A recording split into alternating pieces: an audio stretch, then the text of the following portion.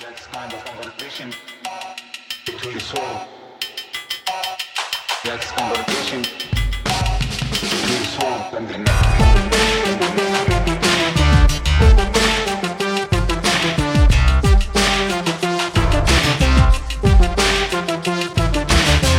Merry Christmas, Prestige heads. Welcome to American Prestige.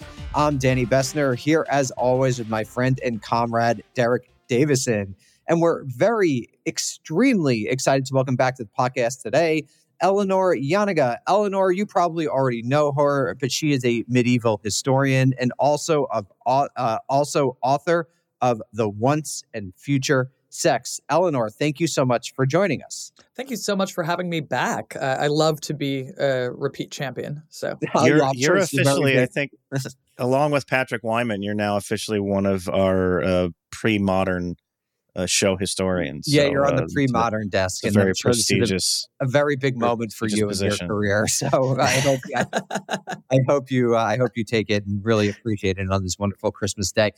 So we invited Eleanor. You'll be unsurprised to learn to talk about Christmas. And so we were thinking, as we were talking off mic beforehand, we might just start about talking about what is today, what is Christmas. How did it get going? And then we'll go from there. Yeah, I mean, Christmas, Jesus' birthday in it. But I hear. Having said that, that was a decision that was reached. There isn't a particular interest on the part of Christians of like pinning down the day and saying, "Oh, actually, it was April 12th" or something like that. They don't particularly care. And there's nothing in the Gospels about Jesus having a little shindig, like getting the family together, the 12 guys having a little party. Yeah, it's like you get some shepherds showing up. We know it's cold. I think it's the Matthew version where it's cold. Some shepherds show up because an angel comes to them, whatever. That's what we know, right?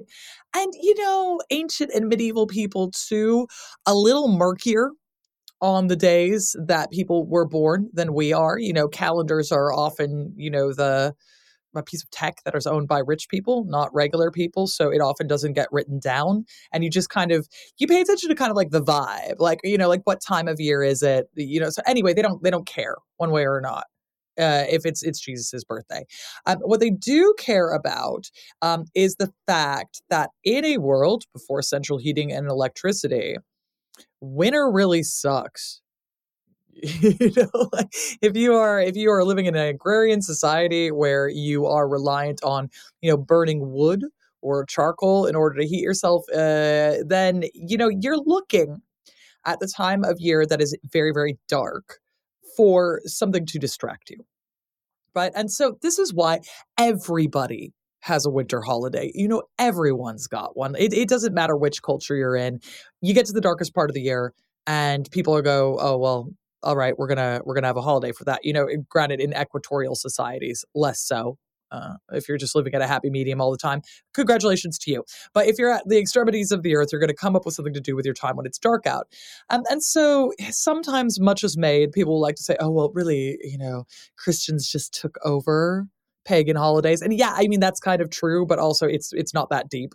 It's just kind of like everybody needed a winter holiday. People want to party in December and January because it's cold and dark. And there isn't really a lot of work to do comparatively in agrarian society. You still got to milk the cow and feed the chickens and all of that stuff, but you don't need to be plowing the fields because you can't. There's nothing to be harvesting because it's not growing. So it's a really good excuse to have an incredibly long party, of which this is the first day. It's the first day of Christmas Day, 25th. It's going to rock right through to Epiphany and actually even kind of carry on in a medieval sense all the way to Candlemas, which is February. So, they're in for the long haul. They're in for the party.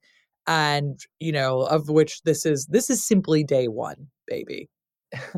Well, that's how we live our lives. I live my life daily like a party. Absolutely. Derek, before you go, I just have a very quick question.